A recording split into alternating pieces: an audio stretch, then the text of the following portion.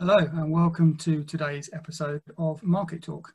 We're delighted to be joined by Gary Hunter, who is the Deputy Executive Principal at Westminster Kingsway College, and also Alex Bradley, Director of Restaurant Design Associates.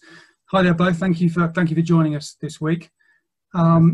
Gary, let's start with you. Obviously the college that you work at is renowned for the catering and hospitality courses that it runs. It's a fantastic breeding ground for new industry talent. Can you share a little bit about what it's been like over the last 8 months and how you've really kind of been adapting to a COVID world, as it were? Yes, thank you. And that's very, very kind for you to say that as well. We went into lockdown, or the first lockdown, I think it was around the 20th of March. We had a pretty good idea, maybe about 2 weeks beforehand, that it was probably going to work out like that. The signs that were coming from the Department for Education, we suspected that. Ironically, we have a teaching and learning strategy that we write and review every 2 to 5 years. And part of our strategy was to try and create a blended learning solution where we would do mostly face-to-face and partly online. And that online bit would be about 25% by 2025. Within 2 weeks, we went 100% online. So we absolutely smashed that one. So 2025 is no longer needed as a target for us. And that meant in those 2 weeks before we actually went onto a full lockdown, of training up around 450 members of staff and around 13,000 students to receive their teaching wholly online in their own homes as such, which then presented us with many difficulties, not because nobody was skilled to deliver that, because we found that there were issues around digital poverty, many issues around our students. To start off with, 30% of our students didn't have access to Wi-Fi or a laptop or a device that was meaningful enough for them to achieve a real engagement of teaching and learning. So we had to do a lot of work in terms of funding these students to either receive that digital capability or vouchers so that they can buy that digital capability and get them right in front of us to do online learning. So that was really tough in those first few weeks just to see where we were at. We were doing lots of student surveys just to see how they were feeling, staff surveys as well, about well-being and mindfulness as well, and just to do everything that we possibly could to support everybody at that point in time. We thought it was only going to be around 2 weeks, get through to Easter, half term, and then maybe after that we'd come back and everything would be okay again. And here we are in the second lockdown. But the second lockdown is a lot easier for us because we're still teaching face-to-face as much as we possibly can, and dealing with minor breakouts from every now and then, and just continuing to teach as much as we possibly can at the moment. Obviously, with our 2 restaurants being closed down, which is a bit of a shame, but we understand the reasons why, and it worked around that, so we are still doing food service in one of the restaurants, but we're doing it to a closed door of students and staff instead. So we're getting around things and getting around those situations. Sure, Let Alexander come in there, I think. Well, just one more question I was going to ask you, Gary, which is, I came to see you a couple of years back at the college, and you showed me around the facilities there, and one of the things that was immediately apparent was just the level of sort of practical teaching that goes on, and the students are moving around in kitchen facilities that resemble what they would see in the industry. Presumably that practical aspect of it is kind of really taking a hit at the moment. It has. Not now it hasn't, because we're still getting students in, so they get all of that practical work still done. We have to modify it slightly, so obviously a lot of that is centered around the running of our 2 busy restaurants. But we still have the kitchens open, we still have the restaurants service teams teaching and learning and doing that practical aspect. We just need to just change it slightly. One of the things, obviously, when we went down to that first lockdown, a lot of the practical work just stopped. And as you quite rightly say about our rotation systems, where they go from kitchen area to kitchen area every 6 weeks or so, we were having whole groups of students missing out some of those rotational areas. So they've had to come back. And what we've had to do is to really, really short, sharp bridging courses to get those skills back into the students. And that's been quite tough.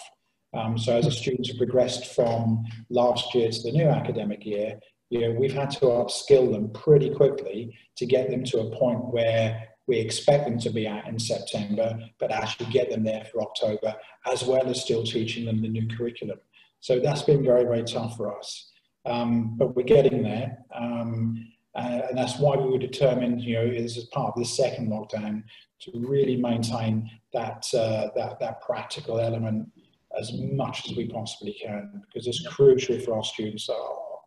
After all, everything that they do is vocational, and only a certain amount of stuff that we can do is going to be face-to-face or online and theory-based.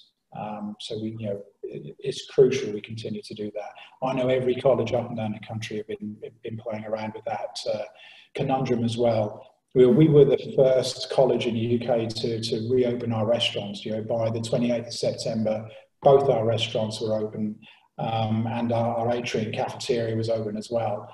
And that was great because it was important for our students to understand what it's going to be like for them out in the industry when they go into their part-time work eventually, or when they go full-time out in the industry, and having to cope with COVID-19 and the guidelines and the regulations around safe working practices. So we have to be able to create the groundwork for that and lead on that as much as we possibly can. But also I felt we had to shoulder that responsibility and open those restaurants up alongside our colleagues in hospitality and be part of that commitment as well. And, and feel some of their pain that they were going through in a smaller way, just so that our students could be part of that. I thought that was really important for us. Great stuff, Gary. Sounds like there's a lot going on there. So just to bring you into the conversation, Alex, RDA is actually quite strong in the educational sector, because I think you guys did a major project at Cranfield University just before the first lockdown. So how has that sector been since, and how has it compared to all of the others that you work within? It's been quite similar to the others, to be honest. As Guy was saying, a lot of the students are now brought up to be ready to sort of hit the ground running in terms of a real life business and industry sector, or whether it's a hospitality sector sort of education that they're getting.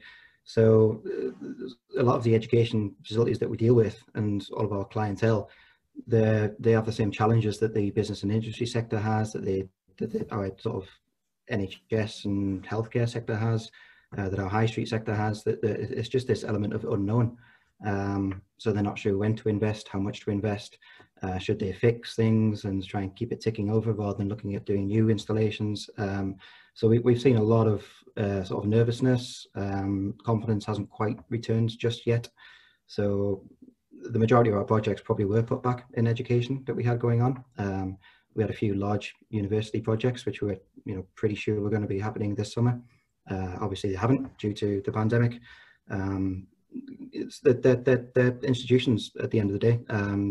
They need to earn money, and they need to have money available to make these investments for world-class facilities. With no students on site, it's no different from a restaurant with no customers. They need to rely on this income. But clearly, Gary will probably tell you more than anybody else, to be able to deliver world-class facilities. We like to be part of that, but we totally understand that this year unfortunately wasn't the right time for it, so we have seen a lot being put back because of that. Yeah, and how has RDA coped itself? Because with the 2 lockdown periods now, how quickly did you manage to adapt, and has the second lockdown period been any different to the first for you? Yeah, it's an interesting question. The first lockdown period was quite sort of interesting when it first started. Very similar again to Gary. I remember the day well. All of the staff going into the head office, where we're taking kind of monitors home so that they're all set up to work remotely anyway, but have a proper setup in the house.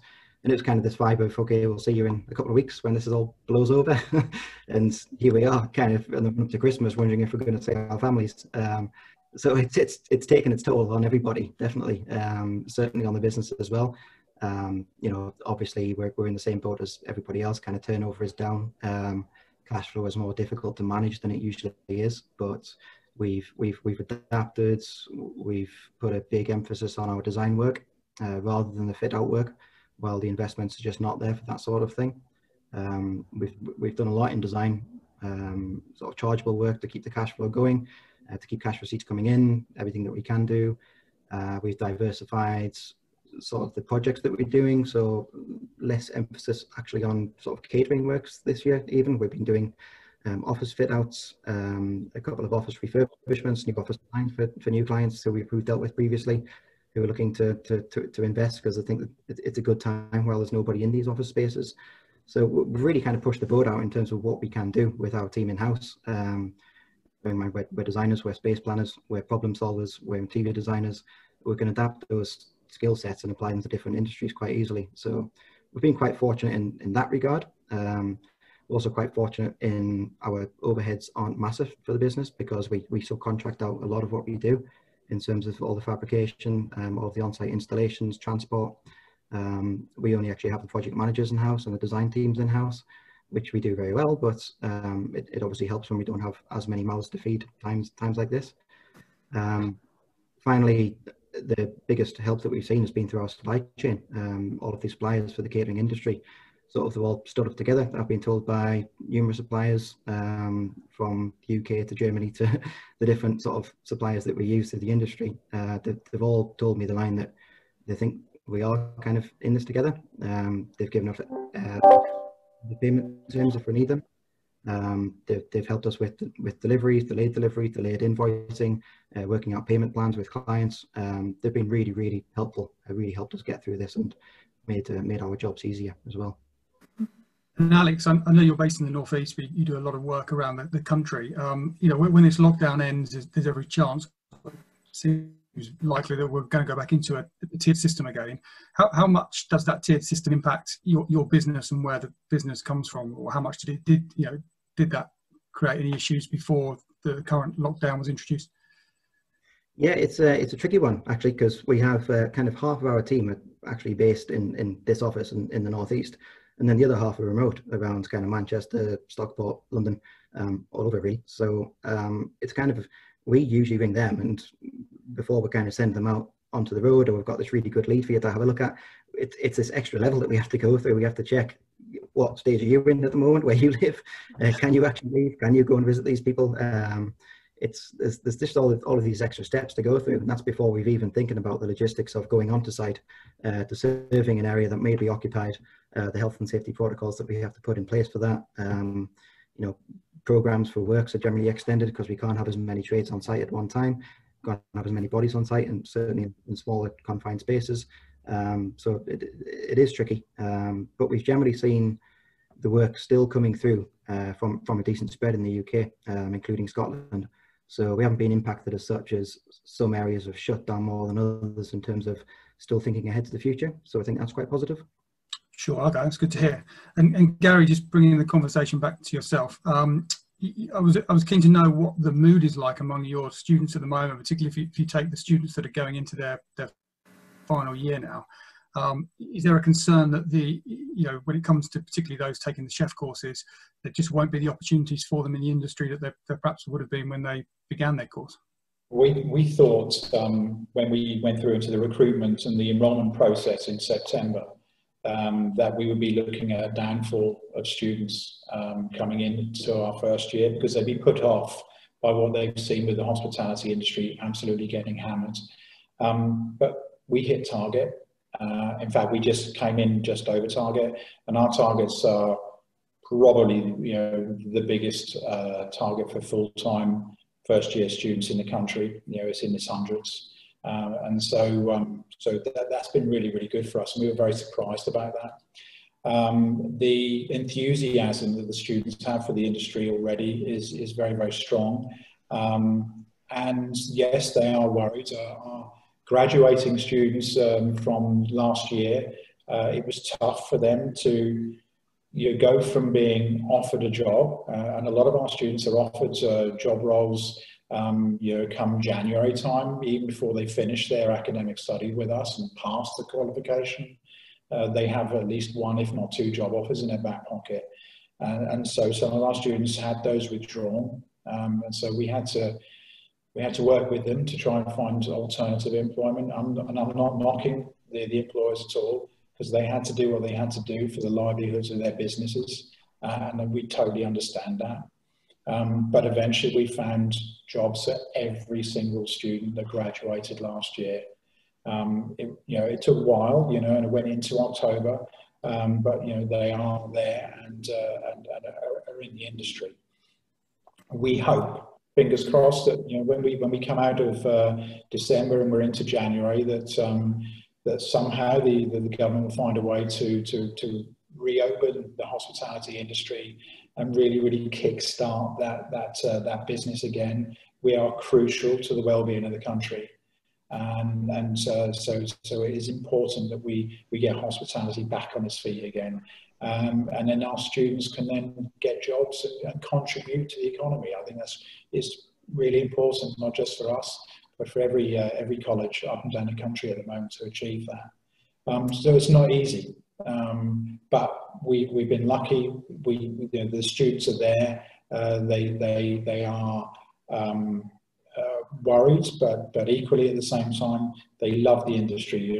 They take on board the enthusiasm that the team have for the industry, and they absolutely love it. So there is apprehension, but equally there is real passion to get out there, to get a job and make a difference. Absolutely. I hope that positive attitude will continue, Gary. So in terms of, say, the kitchen equipment that you have fitted at Westminster Kingsway, how have you managed to kind of keep that up to date throughout the lockdown periods?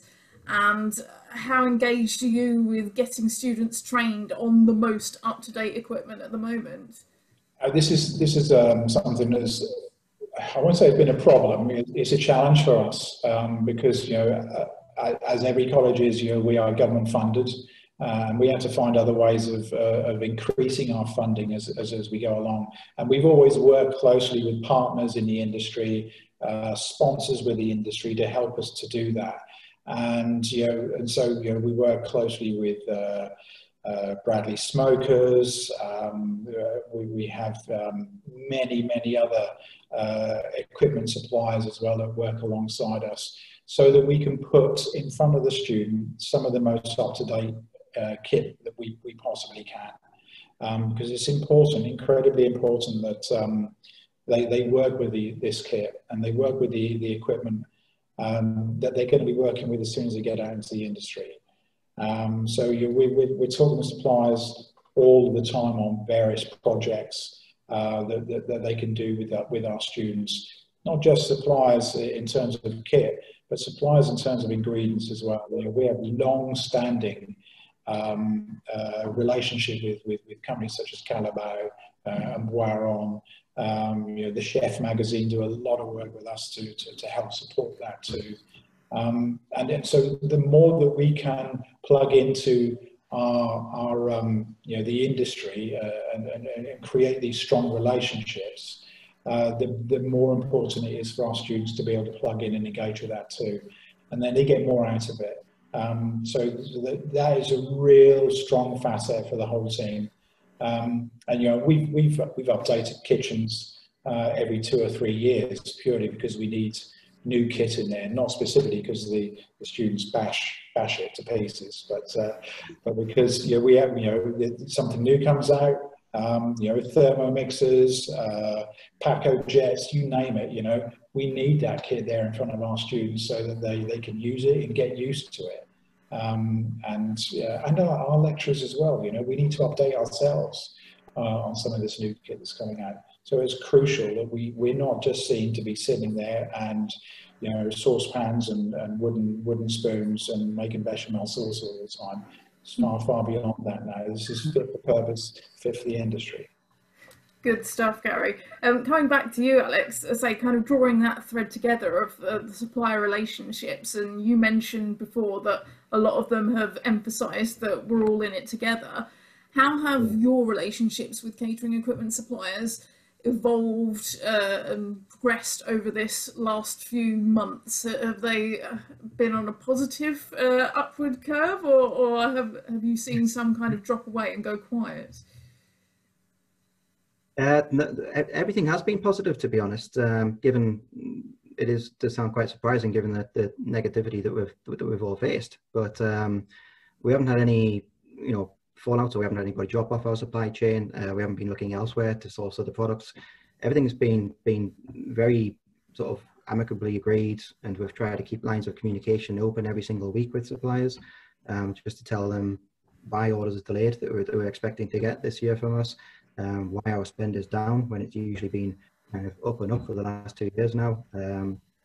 But everybody's quite understanding of it. Everyone's got the same challenges, I think, this year. You know, we work with the biggest catering suppliers in the world, basically, in terms of catering equipment.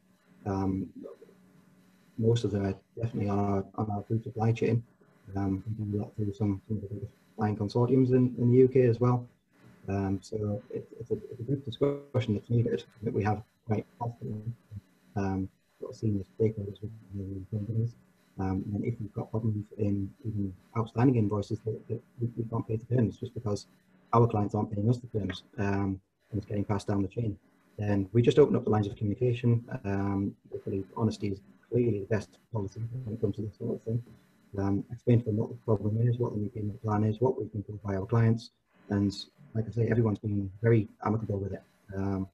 Hopefully that's the situation everybody's kind of experiencing in the industry. I think it kind of is from what I'm speaking to, sort of some of our competitors, even some other sort of design houses and project management firms, and the rest of our suppliers. Everybody seems to be in the same boat here. No one's expecting things to shift overnight at the moment, but everyone's quite respectful of trying to do a little bit as often as we can. And Alex, you were commissioned recently to do a piece of work looking at what sort of the restaurant of the future might look like, and taking into account obviously what's happened over the past few months and the impact of COVID on future sort of restaurant design. What were the kind of core conclusions to come from that? It was a very interesting panel, actually, discussion that we were kind of invited to initially from one of our big clients, ISS. So ISS are a facilities management company, but also do contract catering. We've got a strong contract catering on. So it was a mixture of the contract catering side of the business and the facilities management side of the business, who had formed a sort of task force, incorporated of not just the UK team, but teams from sort of America and other countries as well, to have some input in this.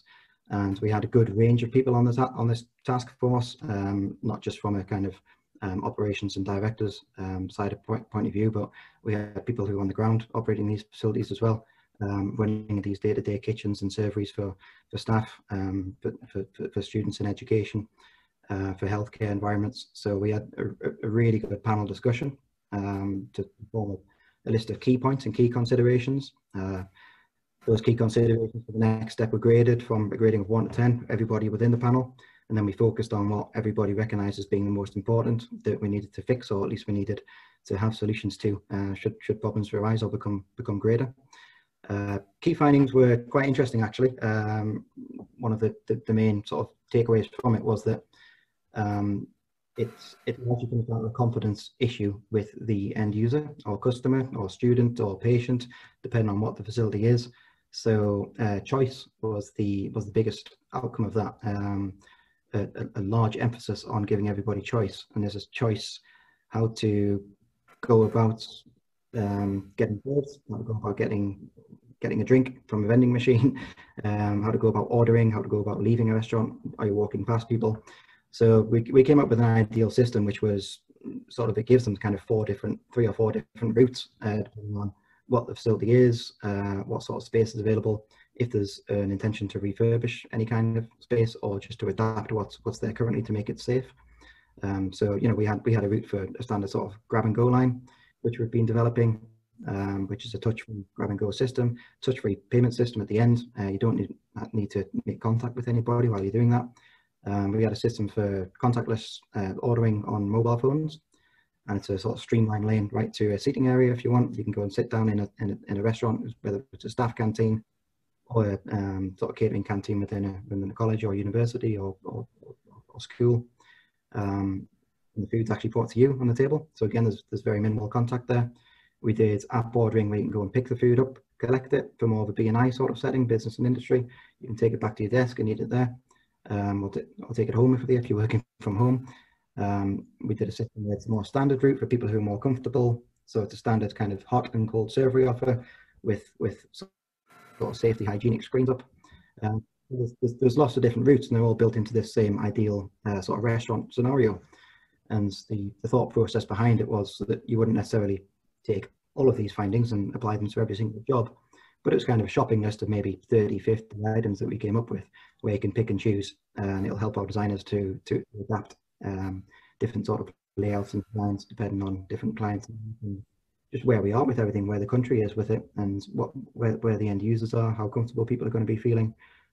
So that we've got that knowledge, having gone through that exercise.